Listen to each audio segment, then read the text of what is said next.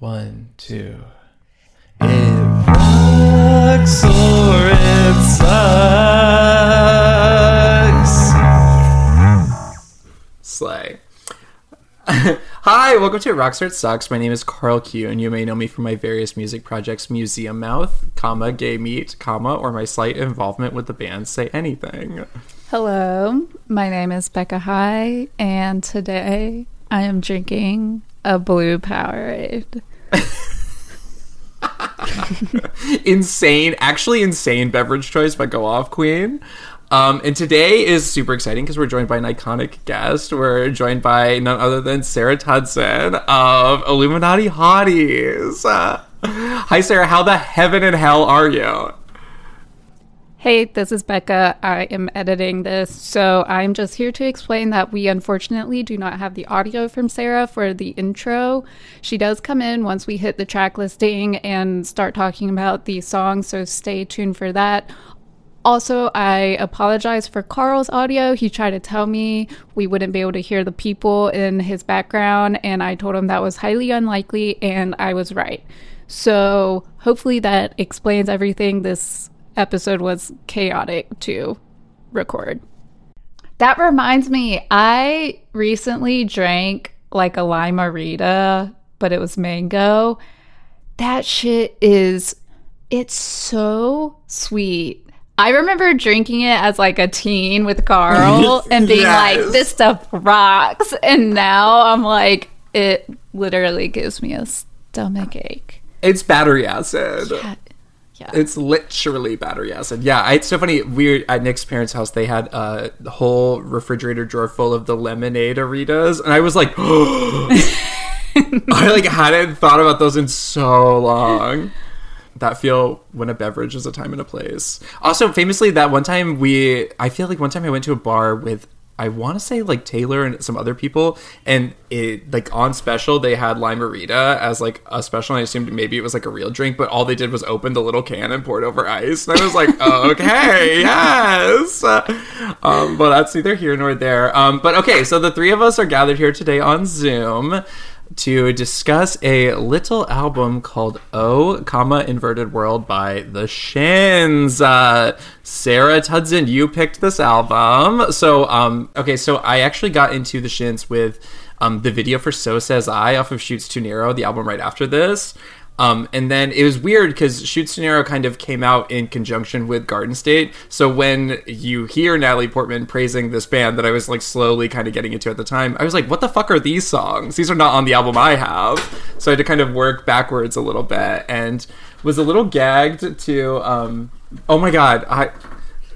Hold on one second. Okay, I'm so sorry. We have an internet friend that we're all meeting for the first time, and he just walked in the door. Sorry, but yeah, so that's all just to say that I worked backwards into this record, and I was like, this is going to be a recurring theme on this record, or on this app, but I think I like Shoots Too Narrow more. Thank you. Just got delivered a sandwich. Oh my God, that was amazing. I want to reach out a frame and then have a sandwich appear.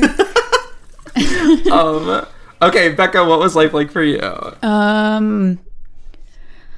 I don't know how I was introduced to the Shins. It was probably via like the Garden State soundtrack, or also I believe Know Your Onion was on the Gilmore Girls soundtrack. They had like a season 1 soundtrack, and also the Shins I think performed on an episode of Gilmore Girls. Yes, didn't Mallory tell us that on the Garden State app of the pod? I mentioned it. Oh, okay, sorry. That's the other outlet I would have discovered them from. But Graham had this CD, this physical copy. But when it came out, I was like 8 years old. So it doesn't really make sense for me to discover them at that age. So maybe later on when Graham was in high school, he started listening to them, and therefore I was listening to them. That would make a ton of sense linearly. Mm-hmm. I do think there's something kind of crazy before we dive into the track listing. There's something kind of crazy about this band, and Sarah, you brought this up so perfectly, saying that kind of there were two sounds of indie rock at the time. I feel like as this band grew in popularity and as they continued to write and record and release music, I feel like they met that other trend in a way that I personally find so much more appealing. But I do think that there's something like so cool and earnest about the sound of this record and kind of like where this band started melodically, musically, and where they have, you know, moved to more recently. Especially in this like era. I feel like there's like a good run of 3 records here by this band that are all amazing. And this is obviously it's the first stepping stone. Okay, so in terms of critical eval, I didn't spend a lot of time looking, but I know there is a Pitchfork review. The writer of that Pitchfork review only writes about how much he hates summer. So that's what this review is about? For the most part. Oh, I see. Summer is here. Get your, in like, brackets, insert time. Ice drink here. Yeah, he's like, summer's the worst. I hate it. And you like skim through. There's like some talk about like some songs. And then he's like, summer's the worst. The literal second paragraph opens with, if my tone isn't suggestive enough, then I'll say it flat out. I hate summer. It's like, okay, what the fuck? Ooh, talk about the damn record, freak. Yeah. What a crazy era for music writing. Literal mess. Oh my god, Sarah, your new record's gonna get a Pitchfork review that's just gonna be like, I fucking hate summer! Pool hopping, no! Alright. Yeah. So, Oh Inverted World by the Shins opens with a little song called Caring is Creepy. Becca, hi. How the fuck do you feel about Caring is Creepy? I think it is a solid, great introduction to the sound of the Shins. Mm-hmm. I unfortunately think the drums sound bad. Okay. I think I will just say, full disclosure, we have talked about this song before since it is on Say It With Me, the Garden State soundtrack. Yeah. Mm-hmm. But, okay, so drums sound like ass. So tell what else? How else do you feel? I mean, it's not my favorite. Mm. It's just, like I said, it opens their debut studio album, and it's like, here we go, this is the vibe, you got it, we got some someone else say stuff. I will say, having talked about the song before, I love this song. I think this song is amazing. I think it opens this record so beautifully. I think that it kind of touches on some kind of like fun offbeat, some kind of like and four sort of stuff on the drums that is like, I feel like the Shins don't really explore that too much more after this, and it's fun. Like at a show I would go off to this song. And I famously said that of the 2 songs that appear on the Garden State soundtrack, I like this one more. Whoa. And is that a crazy take? No, I don't think that's a crazy take. Okay. Yeah. Keep going. Okay, I won't interrupt you. Sarah, how do you feel about Caring is Creepy? I love it. I think it's an awesome first song. I think the melody is amazing. I think that the lyrics are weird and cool, and it like it totally it summarizes this band really well for their first song on their first record. The drums do sound shitty, I agree. Which is due, I found out that most of the drums were tracked on a Roland digital 6-track recorder, so it was like post-cassette world when people were like using computers to track stuff, but Roland and Tascam came out with all these digital recorders that worked in the way that a 4-track cassette recorder might work, except it was recording to like an SD card or some kind of memory thing. Oh my goodness gracious. James Mercer tracked all these drums on this little digital 6-track and then dumped them one by one into his computer and relined them up for this whole album, which it's all produced by him and by the Shins as a band. Whoa, I didn't know any of this. Yeah, so the drums sound pretty crazy, and like, to me, they have the sound of someone who is sitting in the same room as the drum set and not realizing through headphones how crazy they sound at the time. because I've made Sarah, that mistake. I can quote. So right before we hopped on the Zoom call, I was telling Nick that I don't love this record. And I was like, but I bet this will be one of those eps where the guest convinces me that this record is good. And you've already done it, and we're on track 1. That's fucked up. Okay, literally, Caring is Creepy rocks. It's great. I love that song. I think it's really fun, and like you just like are immediately drawn into their world with all of this like sort of whistling and like weird sonic texture that is like, you know, like kind of builds up with a like doo doo doo doo, like this little arpeggiated thing. Yes, and then it does build in a really beautiful way. Yeah, and he rips right into the melody, and you're like, whoa. Yeah, the vocals, the higher octave vocals right in the front. It's good. Yeah. It's really good. That song is such a serve. Yeah. Okay, track 2 on Oh Inverted World is a song called One by One All Day.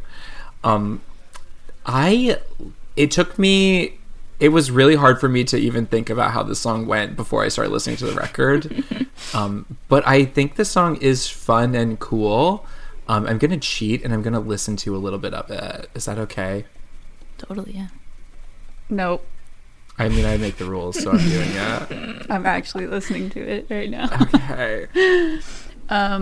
Sarah's like, y'all are fake as fuck. I already know how it goes. I listened to this all like earlier today when I was like, man, I gotta brush up a little bit and make sure it's the album I'm thinking it is. Okay. One thing I love about this song is the drums, and now hearing about the insane way that they were labored over and made, I'm like gagged. Mm-hmm.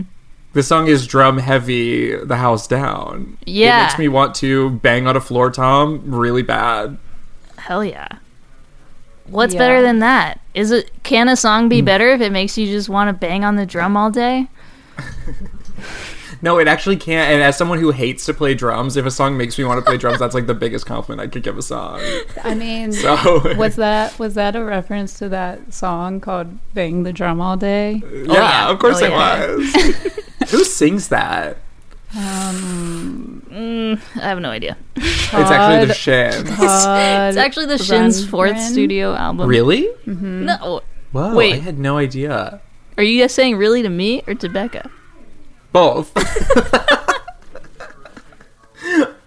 Okay, Becca, how do you feel by One All Day? I love the harmonies in the song. I think it just strolls along nicely, like with the drums, and I think it's cool that they're layered with. It's basic. You're just getting the sound of the pick strumming the strings of like an acoustic guitar or something over the drums. I don't know if we're actually hearing any like chords being played, but like besides that, the simple note progression on guitar that's happening, it's like elevated with the synths and the texture and like the vocals themselves. And also this has the line of the album in it. Oh, does it? Mm-hmm. Bridge 3. Oh, yes. So this is low-key title track vibes, The House. Okay, interesting. We love that. Hell yeah. Oh, I love the geniuses telling us about the synth solo. That's so cute. Okay, sorry, Sarah. Don't let me cut you off. No, I wasn't. I was just saying hell yeah. I was hell yeah-ing this conversation. One by One All Day is not my favorite song on this album. I feel like it's very weird to me that like it's like kind of goes into like psychedelic world or something. Like I don't know. I feel like they're trying to do something that maybe is not natural to the Shins, and probably just because it's their first record and they probably haven't thought much about like what they even are as a band yet.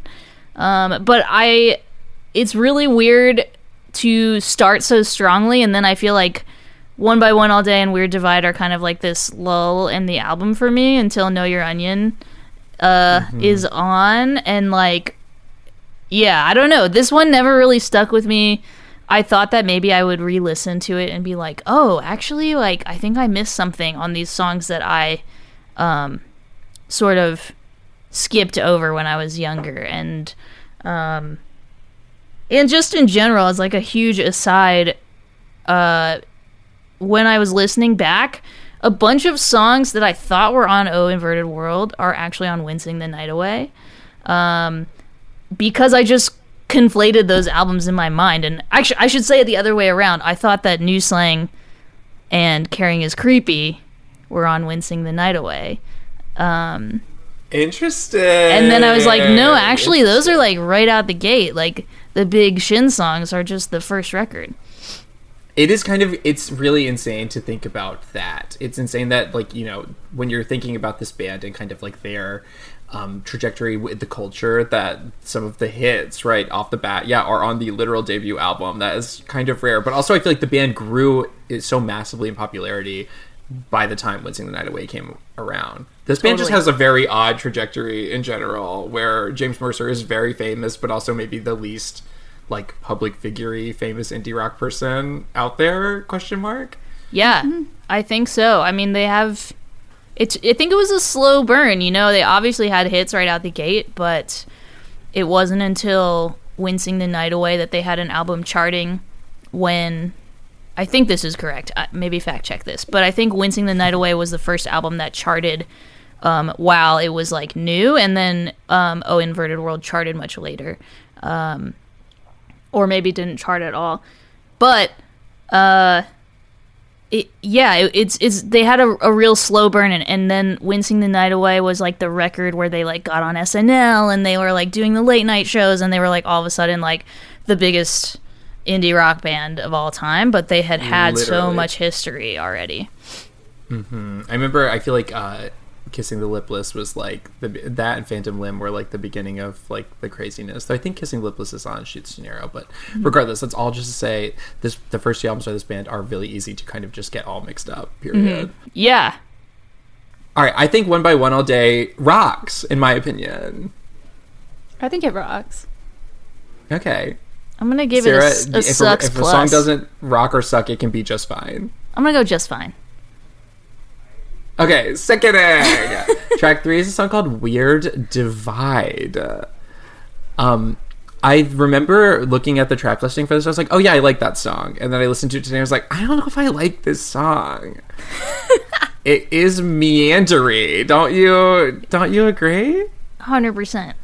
It's so slow. It's so weird that it's the third song on the album. It's just like lost or something. Like it just found its way to the top of this track list, or like I don't know if they were trying to show scope, or I didn't really look into what the singles were. Maybe it was like an off-kilter single that they just put on the A-side, and like I don't know. I'm not sure what the singles on this record were. Caring is Creepy was not, weirdly. I think it was just New Slang. I know for sure. I don't know about any other ones. Maybe it might have just been that. Carl, oh what my does god, that I'm look? so sorry. My internet is being crazy boots, and everyone's voice is doing the thing that Terrence's voice was doing in the last up, where it was like going slow and then fast. It sounds normal on my end. It's okay. Well, that's all that matters. That's all that matters. But yeah. Oh my god, I should. Oh, I don't know. I can't be mean to that cat. I think that's probably Girlfriend, the cat here. No, I heard something like outside my window that sounded like a child screaming.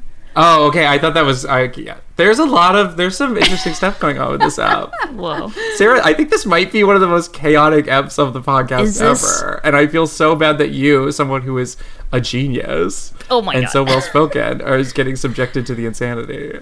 Did I hex this podcast? I didn't mean to. What was that? Oh no! I said, I hex? Do we all have the same headphones on? I got the open back ones. I think, I think the same brand, like same guts are in there. Wow. Okay. Sarah, how do you feel about Weird Divide? You said you didn't j'adore.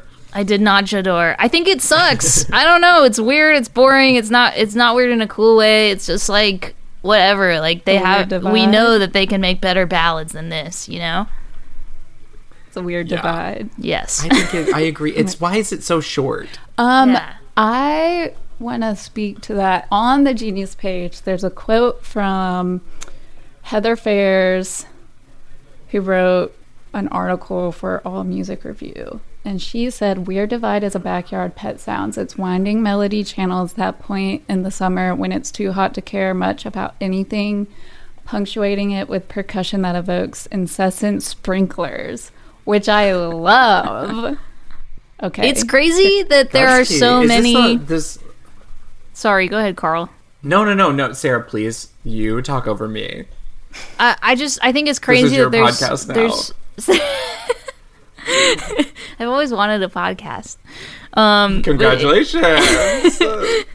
It's crazy that there's so many summer illusions, and I did some research, and so this album just turned 20 years old. It came out in June of 2001, and so it's really weird that I think like a genre and a band that's like so associated with like Pacific Northwest, like gray emo, like not emo in the traditional sense, but like, you know, sad guy bedroom pop, is getting all this summer press, which admittedly, of all the albums, this one has a lot of like Beach Boys-ish stuff going on, but it never, I never think of the Shins being like a like sunny day beach band or anything.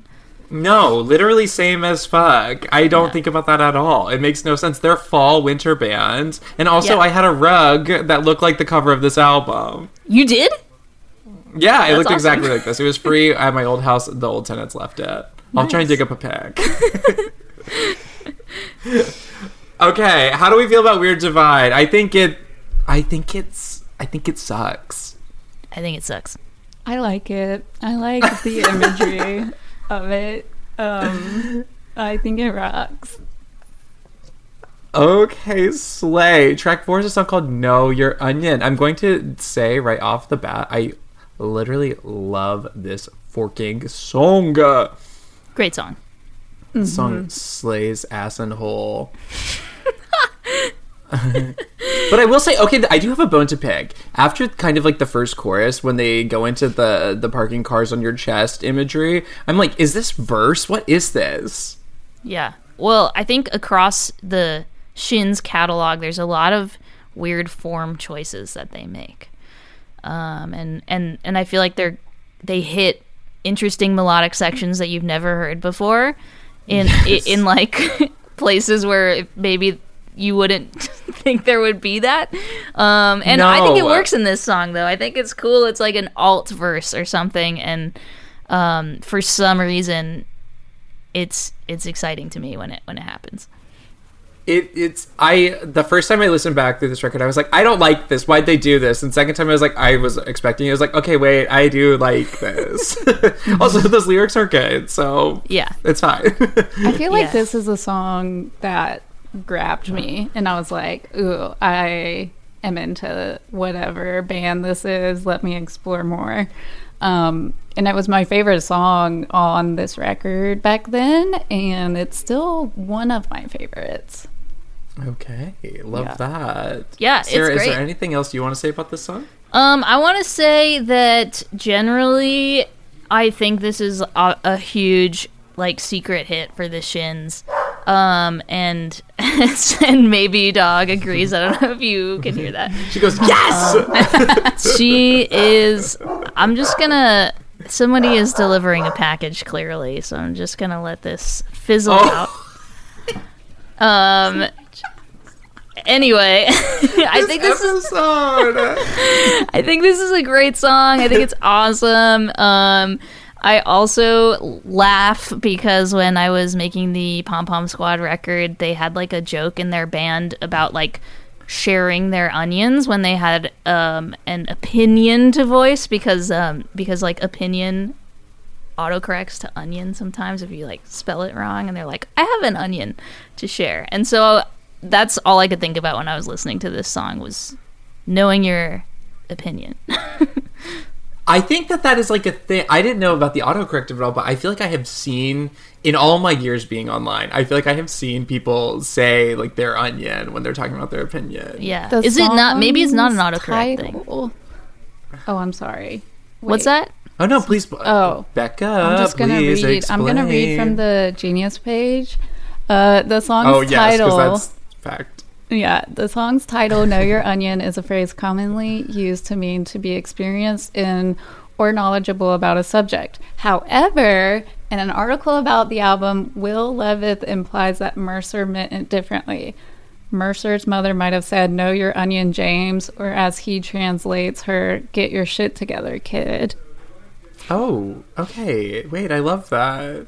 Yeah, that's sweet. I'm adopting that. I like I think also I just real quick a quick little pause here to say Stream Death of a Cheerleader by Pom Pom Squad. The record is amazing. Out now on City Slang. Yes. Sarah had a big hand in making that. Great plug, Carl. It's good. Go listen to it. It's great. But okay. I love this song. This is my favorite song on this record. I think this song rocks. Yes, rocks. Agree. The bass line in the song is rocks. So hard. Okay. Yeah. Okay, sick. So, track 5 is a song called Girl Inform Me. Sarah, how do you feel about Girl Inform Me? I love this song. I think it was so fun and cool. I'm gonna look up a lyric here. Let me pull this up. Please. Because I was listening and I was like into this. Also, I just need to say that fun and cool are 2 of my adjectives to describe a song. Fun, cool, So, awesome. Fun, cool, good, it rocks. Those are like the only adjectives I can use to describe a song when I like them. So I'm happy to hear you say that about this. Thank you. You know, I am not finding the lyric that I might be conflating this with a different song right now. But I just remember hearing it and being like, great. Another great album track. I don't think I have anything particularly insightful to say about it. I hope that one of y'all do. But we're all building up to this moment, which is track 6. And I think that so far it's been a lot of hits and not a lot of misses on this record. I would Girl agree. Inform Me being one of them. I would say up until this point we can cut the mustard well enough, which is an insane lyric in this song. Which I'm like, okay, literally, what are we talking about? But Yeah. I think if you can incorporate the word mustard into song lyrics and do it well, then that's like a skill in and of itself, and you should put that on your resume. Yes, 100. You know what? Challenge accepted. Becca, how do you feel about Girl Inform Me? Okay. When I was listening to this album, like Friday, Saturday night, I was listening to it on my laptop, and I was like, why? And it's the 20th anniversary remaster on Spotify I've been listening to. And I've been listening to it, and I'm just like, why does this album seem like it's lower quality in terms of recording? And today I listened to it in the good headphones, and I'm like, okay, it does sound better when you're wearing headphones, but this song does not. It still sound, but I think it's just because everything is so buried in reverb on a lot of songs that it tricks you into like, you're like, this sounds like poor quality recording somehow, but I think it's just the reverb. It is poor quality recording is the other part of it. Because I have this Tape-Op article pulled up actually because I wanted to share this, because it was total insanity reading this. Okay, so basically James Mercer made this album on his own in his bedroom in pure bedroom pop style. Yes. And it's before then, like, I think part of the way through the album they get in touch with Phil Ek, who is not credited on AllMusic, but then goes on to produce and engineer Shoots Too Narrow, and then stays on for Wincing the Night Away. He becomes like a main collaborator, and obviously their budget increases exponentially every time they sell 10 times more records than Sub Pop thought they would. So James talks about burying his vocals in reverb and effects because he's finding all these effects on this crazy computer program called Okay, he said he started recording this record when he had a Hewlett-Packard Pavilion, an old PC. One of the little ones baby. with a program called Cool Edit Pro on it. Cool Edit Pro. I have no idea what that is. Computer had a really slow processor, so then he buys a Gina sound card that was 16-bit. So halfway through the record, he upgrades again. He buys a 24-bit Digital Audio Lab sound card and a slightly nicer microphone. So he goes from recording on literal trash computer and slowly increases fidelity over the course of making this record. As well as, like, he talks about he didn't even have an XLR cable. He's recording on old SM57s plugged directly into the computer.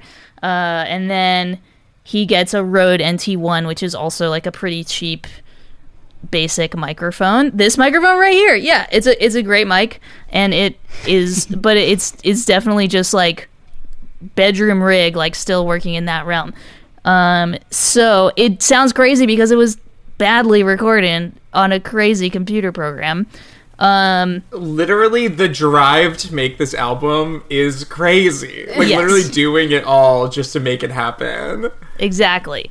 So he, as he's upgrading, he's like realizing that like older songs that he recorded sound like shit, and he's covering them in delay and reverb and all this stuff just to like sort of mask the fidelity and make it sound a little more intentional in the process. And he talks all about this in this Tape-Op article, which was also sort of just like the tune of the hour at that point when it was hard to get your hands on good recording gear on the personal level, you know?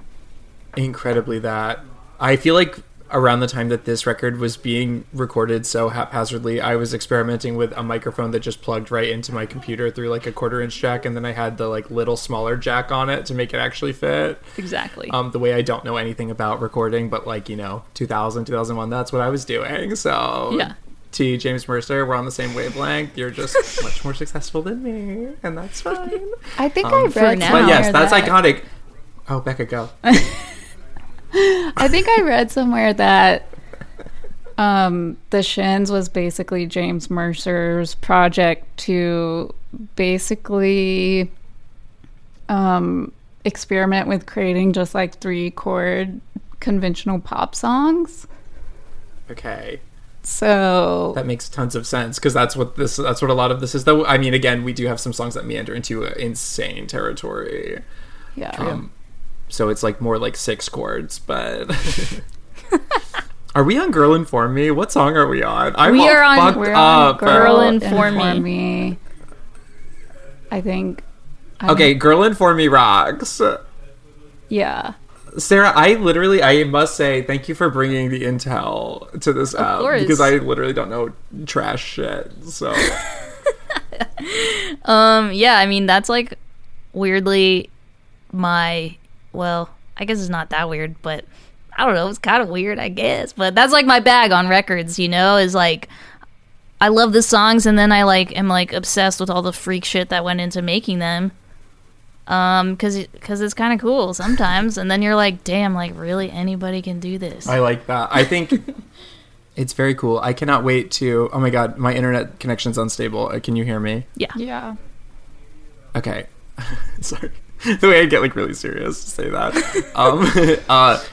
All this is all just to say I cannot wait to hear the next Illuminati Hotties record recorded in Cool Edit Pro. Yes. Oh my god. I am gonna download Cool Edit Pro the second this podcast is over. Oh my gosh.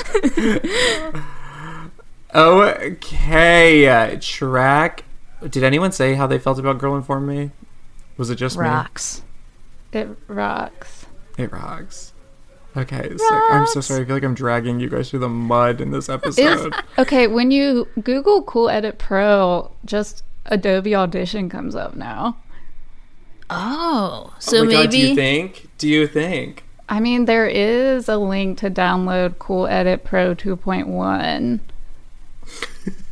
Ooh. Wow. This is exciting. Did I do it? Yes, both of you. Hop on it right now. I can't do it. My internet connection's unstable. It only supports Windows. Hewlett Packard, baby. Okay, God. track 6. New Slang. Here it is. Okay, literally, I mean, I already announced one other song as my favorite song, but this is, as Sarah said, this is the hit. So, Sarah, I give you the floor to chat about Miss New Slang. I think it's chuggy of me to admit that I fucking love this song. And I do love this song. And it's just, it's like truly like an emo ballad for the ages. It makes you feel all the types of ways, no matter where you are, like what else is going on in your life. When that song comes on, you're like, I am 12 years old waiting for the school bus in the gray rain, and I am screaming into the infinite abyss, and you know, whatever Natalie Portman says, this song will change your life. And I don't know if it like fully changed my whole entire life, but I will say that it is an incredible song. The vibe is there. I feel like this is like the point in the album when James gets it right and like kind of tones down a lot of the like crazy fun stuff we've heard like throughout the first 6 songs. There's a lot of like wild effects happening and like delays and weird instrument choices, and here he's kind of like, I'm just gonna play the song, and it really works for me. I think it's fucking awesome. I think it definitely is game changing, and it's beautiful. And also the vocals are much louder on this song than a lot of the rest of the record, which I think is part of the reason it sticks with so many people, is you can hear those lyrics and you can understand what's going on. I totally agree. I think this is kind of maybe, I'm sure that it happens before this, but I think that this is kind of like the first time that the lyrics get really like personal, and they're kind of like less abstract and just very like, the imagery is instantly relatable, and it's telling like a tale of how this person actually feels. It's not, there's no onion, no mustard, no nothing like that. It's very just like No earnestly condiments. like, this is how I be feeling. And I love that. I love when an artist can just like pull back the ridiculous artistry, quote unquote artistry haze, and just be like, okay, earnestly, this is how I feel, period. Mm-hmm. So I adore that. And I think, again, though I do think the other Garden State song is better, I get why this song has, say it with me, 227.3K views on Genius.com. Wow. People are like, King of the Eyesores? What is he saying there? Googling Genius.com. Literally, you gotta get on Genius.com. So you should annotate your own songs on this here website. That would, you know what? I want to leave it up to the people. Oh, you know I what? want the That fans is- to annotate. I respect that choice. All right, Beckiana, how do you feel about Miss New Slang? Okay. Remember when we were talking about Camera Obscura and how more people need to utilize fading in a song? Yes. Because, Boom! yeah, There it is. I love a fade in. Sarah's got her hands on the fader. She's bringing them all up. It's good. It's really good. Listening to this for the first time in these headphones, I was like, wow, you can really get lost in this song. Like, the guitar is so good.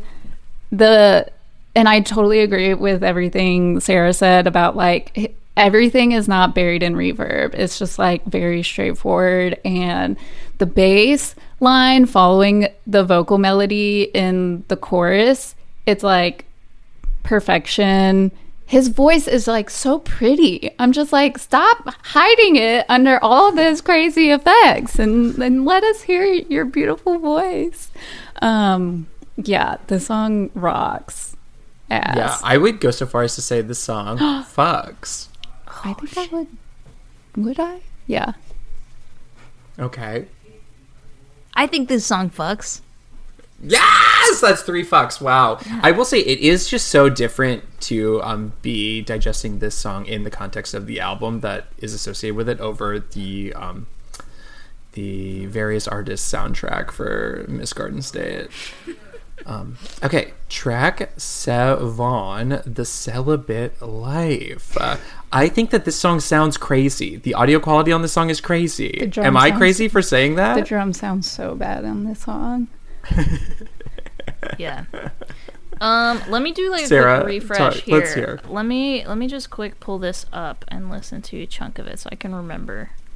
The guitar tone is very The Walkmen. Ooh, wait, I love yeah. that band.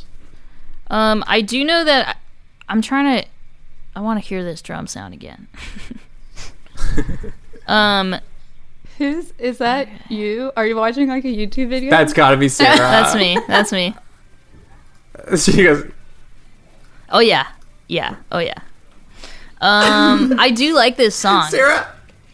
Sarah, I have, in the history of the podcast, we've never had someone do whatever your audio just No, did to us. Lily did it, but wasn't aware of it.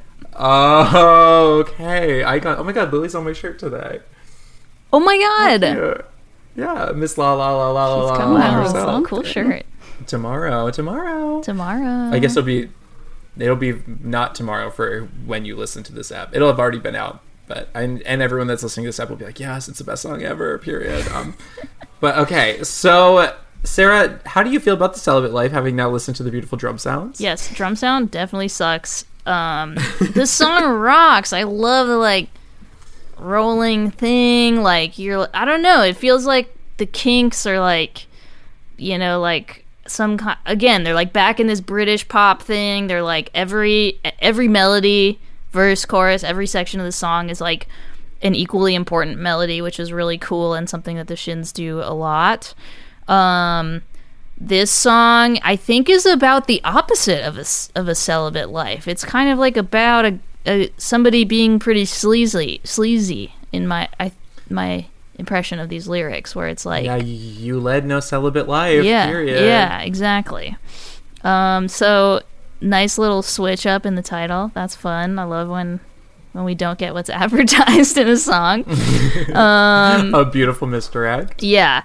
But yeah, I mean, all audio quality aside, I think this song rocks, and I think it's comes out of new slang in a beautiful way, you know? Like, I think it really it like highlights the fact that we just heard the apex of this album, and then you're just shot into the next side of the record.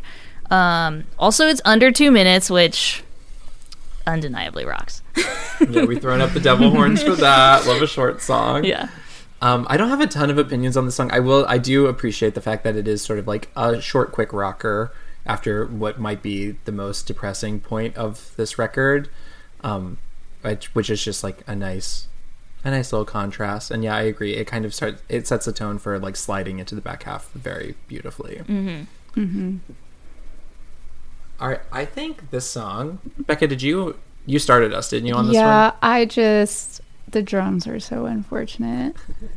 But other than that, the Walkman guitar is great. I think the celibate life, it rocks. Mm-hmm. The celibate life rocks. A quote by Carl. It's a horrible sentence. The way I like said it, it was like, oh no, someone's gonna isolate this part of the pod and really eviscerate my life, my existence, my reputation. That's what it's called.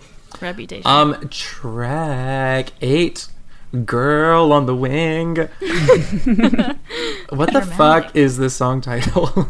Girl on the Wing You're is the a girl crazy on the song wing title. of a barnstormer. Right. It's about a girl on the wing of those old timey airplanes. Oh, that's called a barnstormer? Barnstormer. Mm-hmm. A 2-person single-engine plane with an open cockpit, often a biplane. There's a lot of horny imagery in that sentence alone. Yeah. Did you hear that? Well, Can you when read you it one say more time? cockpit, And biplane. Nice. Okay, this song is rated X, and I'm going to say that, girl, I really don't I don't have a lot of opinions on this song, but I like now that I know that it's pornography. I'm going to say this song rocks. I think it rocks. I also don't have like too many opinions on it. I think like, again, we're just sort of hearing this experiment in like James's production and arrangement, and like kind of this Beatles or like early psychedelia moment. He's obviously very wildly creative. If anyone kind of, was interested in this band circa this record and then hopped out for any reason and then hopped back in, and to see that he's like essentially probably the only founding member still in the project, I think that it'd be justified. It makes total sense. Mm-hmm. Ricardo, how do you feel about Girl on the Wing? This is a favorite song of mine on this album. Whoa! Hit us with the details. Spill. I love this song. The keyboards are fun.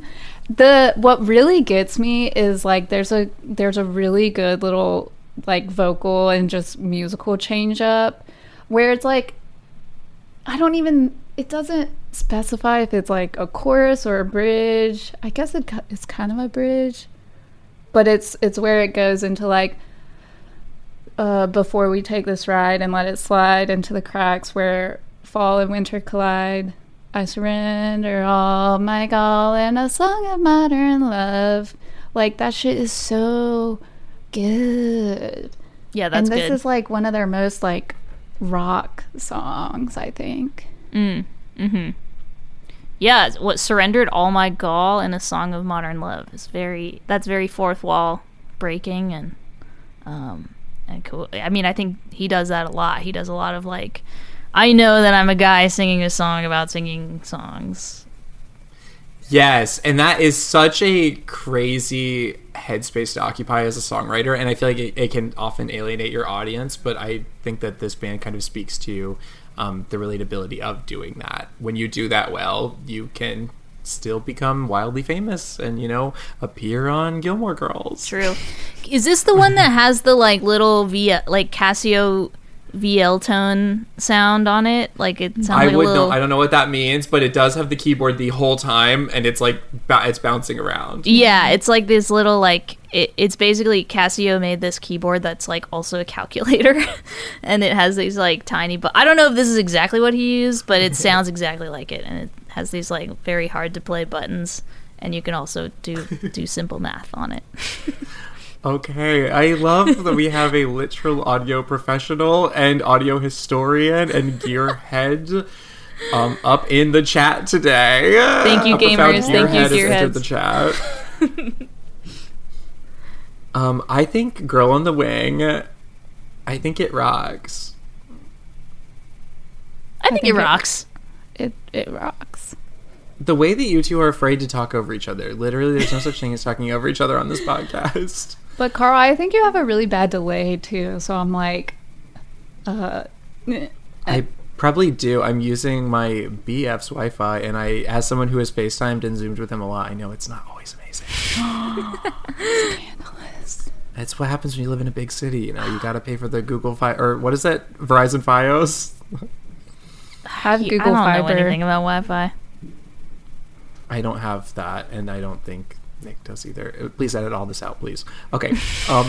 Track. What fucking number is this? 9. We're on track number 9. Your algebra. Your algebra. Wow. Not many lyrics to this song. This song sucks. Boom! Okay, Becca, how do you feel about Your Algebra? I like it because it's spooky.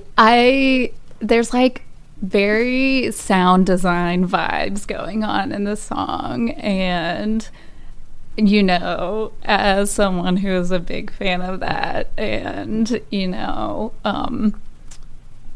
it's great.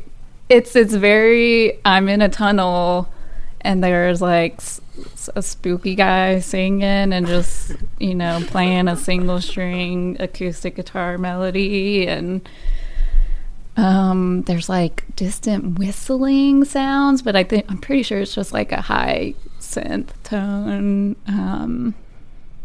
There's like cello going on. It's great.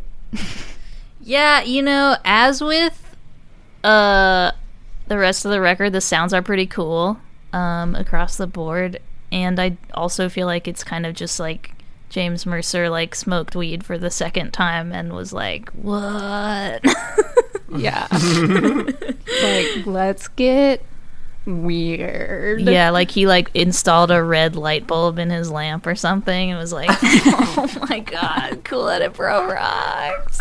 Sarah, I love the imagery. Okay. Does anyone else have anything they must say about this song?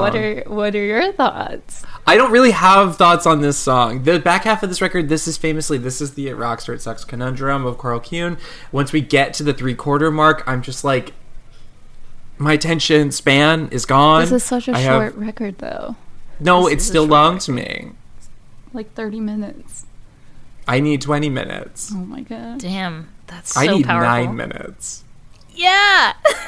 10 songs, 9 minutes, period. Oh my god. That's a 10.0 best new music in my book. Oh yeah. I just really don't have a ton of opinions on this song. I think there are things that happen. There are a lot of things that happen before this song on this record that hook me, and then by the time you're at this song, I'm like, there's nothing left to get hooked. Like, you know, the fish is on the line. You already reeled him up. He's flopping around in the boat. Like, you won me over. I don't need this late game, like, you know, moment. I'm a fan of the late in the record single. Like, I feel like when there's like a surprise single on like track 9 or track 10, I'm like, okay, powerful song placement there.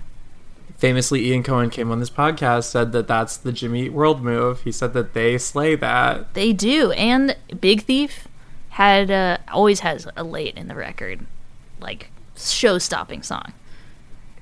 So does Illuminati Hotties. I'm blushing. That's the most serious I've ever said anything on the podcast. That's really, I am literally speechless right now.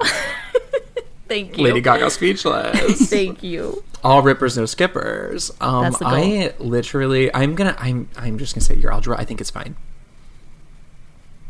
I think it sucks. I think it goes beyond any of these confined definitions of rocking or sucking or fine because it's so abstract. You know? Becca, shut the fuck up! Oh my god. I'm gonna say it's spooky. Spooky. Okay, sickening. It is spooky. Love that. It Rocks or It's Spooky. Okay, track 10, Pressed in a Book. Can I tell you, I like the lyrics to this song. I have a joke for the song. Okay, Becky, go. Want to hear my go, tell a impression joke. of the symbols in the song? Yes. I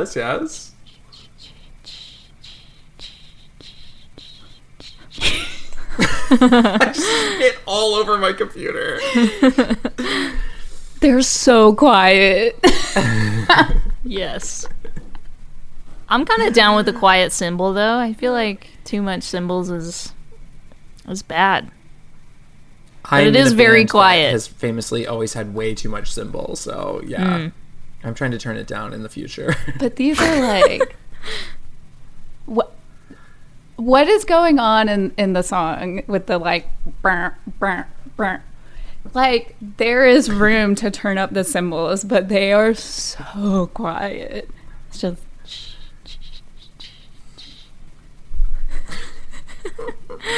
I would say possibly no overheads on this drum set is what I'm learning from this cymbal sound. I mean, famously, this could have been the 8th or 9th drum setup for tracking this record. So by now, you know, the one mic that had an XLR cable, the XLR broke. So now we're back to the mics that don't have XLR cables. We are back.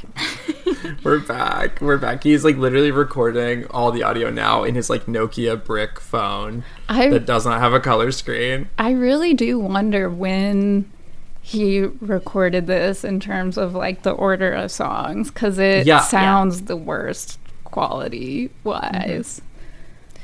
Yeah, I do love fun. this song though, and I don't remember loving this song back in the day. Unless listening back to it, I was like, this is a beautiful song. And the lyrics I think are really nice, like you said, Carl. There's like this part, he says, they just talk and make plans in the dark or make haste with the ideas they can't help, but creep good people out. And I think that is such a weirdly like close to the heart lyric, when especially like in this era of manic pixie dream girl novelization. You're like, all this whole record really in general is about a guy being like, ugh, like I'm a wallflower, I'm an outcast, but when he says that, but creep good people out, you're like, whoa, like there is like real darkness in that line. Yes, there is. And it's funny because it makes you kind of reckon with someone in your life you would view as like a quote unquote good person, like the concept of good people. Mm-hmm. And I think that that's always a fun thing. I love when an artist utilizes that in like a fun, cool way, in a way that actually evokes thought. Shout out to that. Mm-hmm. This is kind of a song, about writing songs, which is, again, we just talked about that and how it takes skill to make that something palatable to people that don't write songs, relatable to people that don't write songs. And also any song, unfortunately, I'm only talking about lyrics in this moment. I'm so sorry, James, and anyone else that might have performed instruments on this song. But any song that makes mention of Wild Pack of Dogs I'm just going to love it. Yeah, I'm with you. Good dog metaphor. Always gets you. Okay, Beckiana? Yeah, I am just now paying attention to the lyrics, because when I listened to it earlier, I was like, what is this mix? I mean, his vocals are really dry in this song, which is nice. And they're panned really weird. There's like one in the left and one in the right, but there's something weird going on there. I want the stems to the song. Whoa, yeah. I feel like Sarah, you could ask and get them. Sure. Yeah, I'll just send James Mercer a DM. If you're listening to this, James, I know you've listened to the other episodes, so send us the stems. He is welcome on the pod. Yes, James Mercer, if you're listening to this, you are welcome on the pod. You have an open invitation. Anyone that... Actually, I don't know anything about the other members of this band, really. That's so evil of me to admit in this thing where I'm like pretending to be critical of this band's work. But James, yeah, open invitation, period. Sorry I said your song sucks, James, if you're still listening. My jaw hits the floor. I think Press in a Book, I like the imagery. Also, again, more imagery about closing a little flower in a book. Love that. J'adore doing that. It's a cute practice. I sound fucking crazy. I'm sweating so much. I think that this song rocks. Mm-hmm. I think rocks. I think rocks. You don't sound convinced. It's just the mix is weird, man. It's pretty, yeah. I mean, I think, yeah, across the board, he's learning how to make a record. He's stumbling through Cool Edit Pro. That's why I'm like, I wonder when this was recorded in comparison to all the other songs. Yeah, the chronological timeline. Yeah. Sorry. Carl, are you okay? I'm not okay. I'm sweating my ass off. I'm losing my mind and sweating. We have to change shirts when I walk out of this room. How crazy is that? Track 11. This is it. The Past and Pending. All right, Sarah Tudson, I give you the floor. I think this is a cool way to wrap up the album. I feel like, I feel like it didn't strike me when I first listened to this record, and the second time around I was a little more like, oh, I think having seen the rest of the Shins' career play out, I like appreciate this song more for some reason, and it just sort of, it doesn't really do anything we haven't heard yet, but it also feels comfy, it feels nice, it feels pleasant, you know, like I think it's just kind of a last track in a way where it's not making any bold statements about the album or any like conclusion. It's not like bringing us to a wild climax or conclusion. It just sort of is like, here is a nice additional song for everyone. I agree with all of that. I think it would have been almost on a record that is obviously the sonic qualities are a little across the board, but I don't think there's a ton of variance in like actual songwriting or like, you know, wildly different ideas. There's no like metal song. There's no song with a D-beat drum part or anything like that. I feel like anything stranger than what has already happened occurring in the last song would be far-fetched and insane and make no sense. So I think that this kind of being a little bit of a lull, but like a nice way to like put a period on the record is cool. I was surprised when I was listening to the record the first time through today to revisit, because I was like, I don't remember it ending like this. I can't believe it's already over. I can't believe we're already back at the beginning. It does kind of feel like not necessarily going out with a bang, but just, you know, inoffensive way to wrap up the ideas that you have been presenting. And I'm sure at the point at which this record was first released, I think even trying to record one more song under such harrowing circumstances would have been too much. So, right, Becky, Past and Pending. Yeah, I mean, it's good. I feel like this is a song I would put on to fall asleep to, which is not meant to be like an offensive comment. Like, it's just, it can be a huge compliment. It's just like chill, it's calm. There's like beautiful French horn going on there. It's yeah, it's nice. It's a nice closing to what we have experienced on this album. Yeah. I forgot about the horns and stuff. It's kind of like it's almost like a Boards of Canada-esque, like, close chord arrangement thing, which is really cool. I agree massively. I think these are smart people. I think James is a smart person who employs smart people, and that is really, that's cool. We respect that in the biz. And obviously, again, just speaking to the absolute magnitude that this band had on indie rock culture, they obviously slayed the game. I don't think this band actually knows how to write a bad song, like a bad song. Yeah, I would agree with that. I don't think they're. I mean, I'm not as familiar with like new, like Shin's stuff of the last 4 or 5 years, but same. But as far the stuff that I do know that they're known for, I would say is there is no bad song. Yeah, I don't think I've ever been like offended by a Shin's song. I can't say that about every band. Most unpalatable to me, it's still very palatable and still very good and well executed. Yeah. Songwriting, I don't know where I was going with that. Genius? Songwriting, maverick? Mogul thoughts only. Mogul vibes. Yeah. I need a lobotomy and I need to take a cold shower.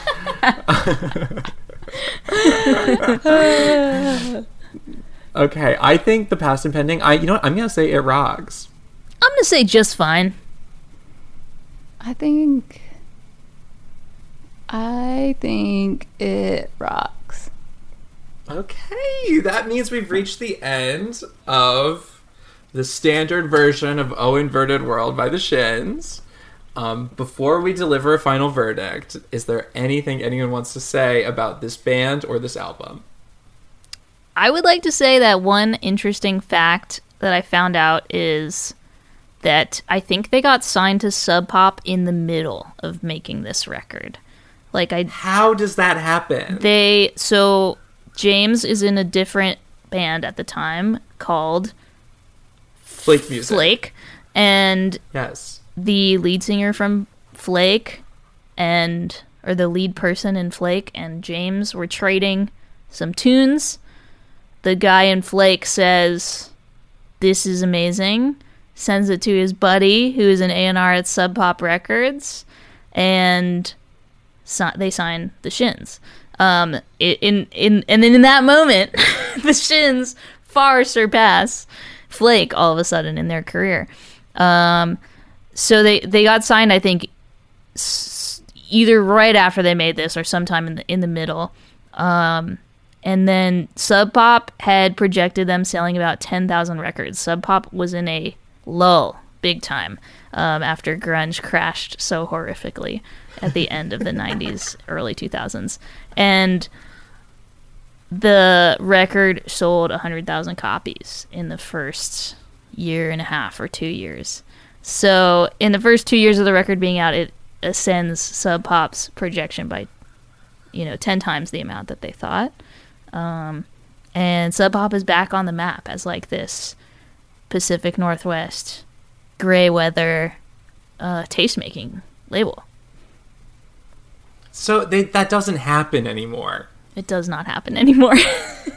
I want that to happen more. I want that to happen some more again so bad. But, wow, that is so kooky. Also, I wonder if Flake Music person, like, literally wants to off themselves. Or I wonder if they feel great about that. I have no idea. I'm not familiar with Flake at all. And I wonder the same thing. I hope it's all in good fun.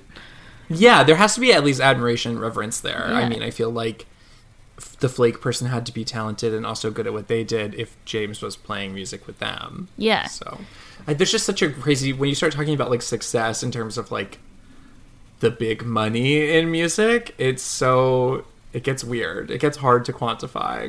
Mm-hmm. But, yeah, wow. Crazy to get signed mid-recording. I think... Oh, okay, sorry. What you just jogged my memory. They sent the Flake person sent New Slang over, and Sub Pop signed that as part of their like singles club thing.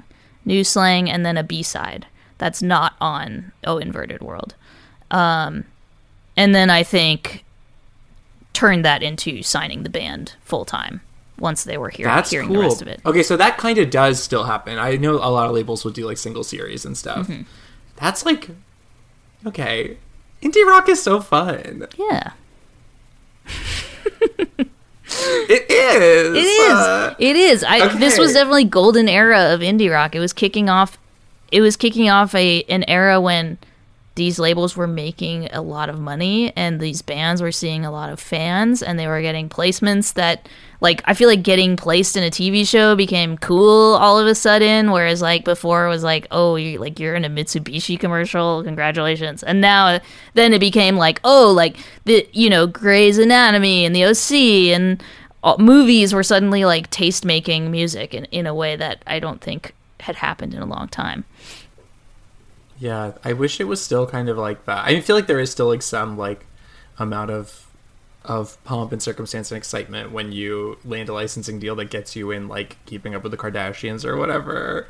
But yeah, that's like, I don't know, indie rock. This is like making me remember that indie rock is fun, and that famously I have a toxic relationship with indie rock. So I'm just. Thank you, Sarah, for bringing this record across our little desks. Of course. Thanks for having me. I hope if this is complete crazy chaos, just let me know and I'm happy to send over any missing pieces or... Oh my god, we're going to have whatever. you ad-lib crazy shit and just send over you like making sound effects and we're going to throw them in wherever. I would love to do that. Okay, sickening. So we're going to deliver a final verdict. Becca, wait. I'm sorry. Becca, do you have anything you want to say? No. She goes, absolutely fucking not. Okay, so I'm going to count to 3, and on the count of 3, you're going to say whether it rocks, it sucks, it's fine, or it fucks. Okay? And we all do it at the same time. Okay. Pandemonium vibes. All right, ready? 1, 2, 3. It's fine. Rocks. Was that 3 rocks? I have no idea. I said it's fine. Oh! I didn't hear Sarah! that at all. Sarah! What the fuck? Sarah! Okay, listen. The qualification for It Rocks, as we all know, is all rippers, no skippers, and I would not say that this album has no skippers. My jaw is on the fire! I think it has some amazing songs, amazing highlights. I think high percentage of rock, but overall, just fine. Wow. Okay, wow. This has been a ride. This has been a ride in so many levels. I did not expect it to conclude like this. But I'm just being actually real. love that you have such a logical explanation for your verdict. We need more of that on the pod. I feel like I just be saying shit sometimes. I'm happy to be the Simon Cowell here. Oh my god, you are the Simon Cowell. I'm Nicki Minaj when she was on that like one season. Yes. I always just say I'm the villain of the pod. It's not true though, Beck. It is. Beck, how many names have I called you this stuff? I'm so sorry. I don't care. We don't care. I don't care. Okay, so Sarah Tudson, where can the people find you online? All the regular places, really. Instagram, Twitter, Spotify, Bandcamp, music, streaming, stuff, internet, apps, TikTok.edu, and okay, Sarah Tudson, you have a new record coming out. I do. It's true. What's it called? The new record is called Let Me Do One More. It's the third album Illuminati Hotties has ever put out, will ever put out. And I'm very excited that I'm putting it out with Hopeless Records and with my own imprint under Hopeless called Snack Shack. I'm really excited. You should be. As someone who's known you for a couple of years now, I'm obsessed with your trajectory. I'm obsessed with you. I think that you are so amazing, so talented, so sweet, so funny, so nice, great at math, amazing at arithmetic. Those are the same things. Thank you so much for coming on the podcast. Thanks for having me, guys. you. I love you guys. This was fun. All right. Thanks for listening. Bye. Bye. Listen to Illuminati Hotties. Woo. Period. It Rocks or It Sucks is produced and edited by Becca High and Carl Kuhn. It's mixed and mastered by Becca High. You can follow the pod on Instagram or Twitter at It Rocks or It Sucks. Thanks for listening, and feel free to like, follow, rate, review, share, do whatever you want. Bye.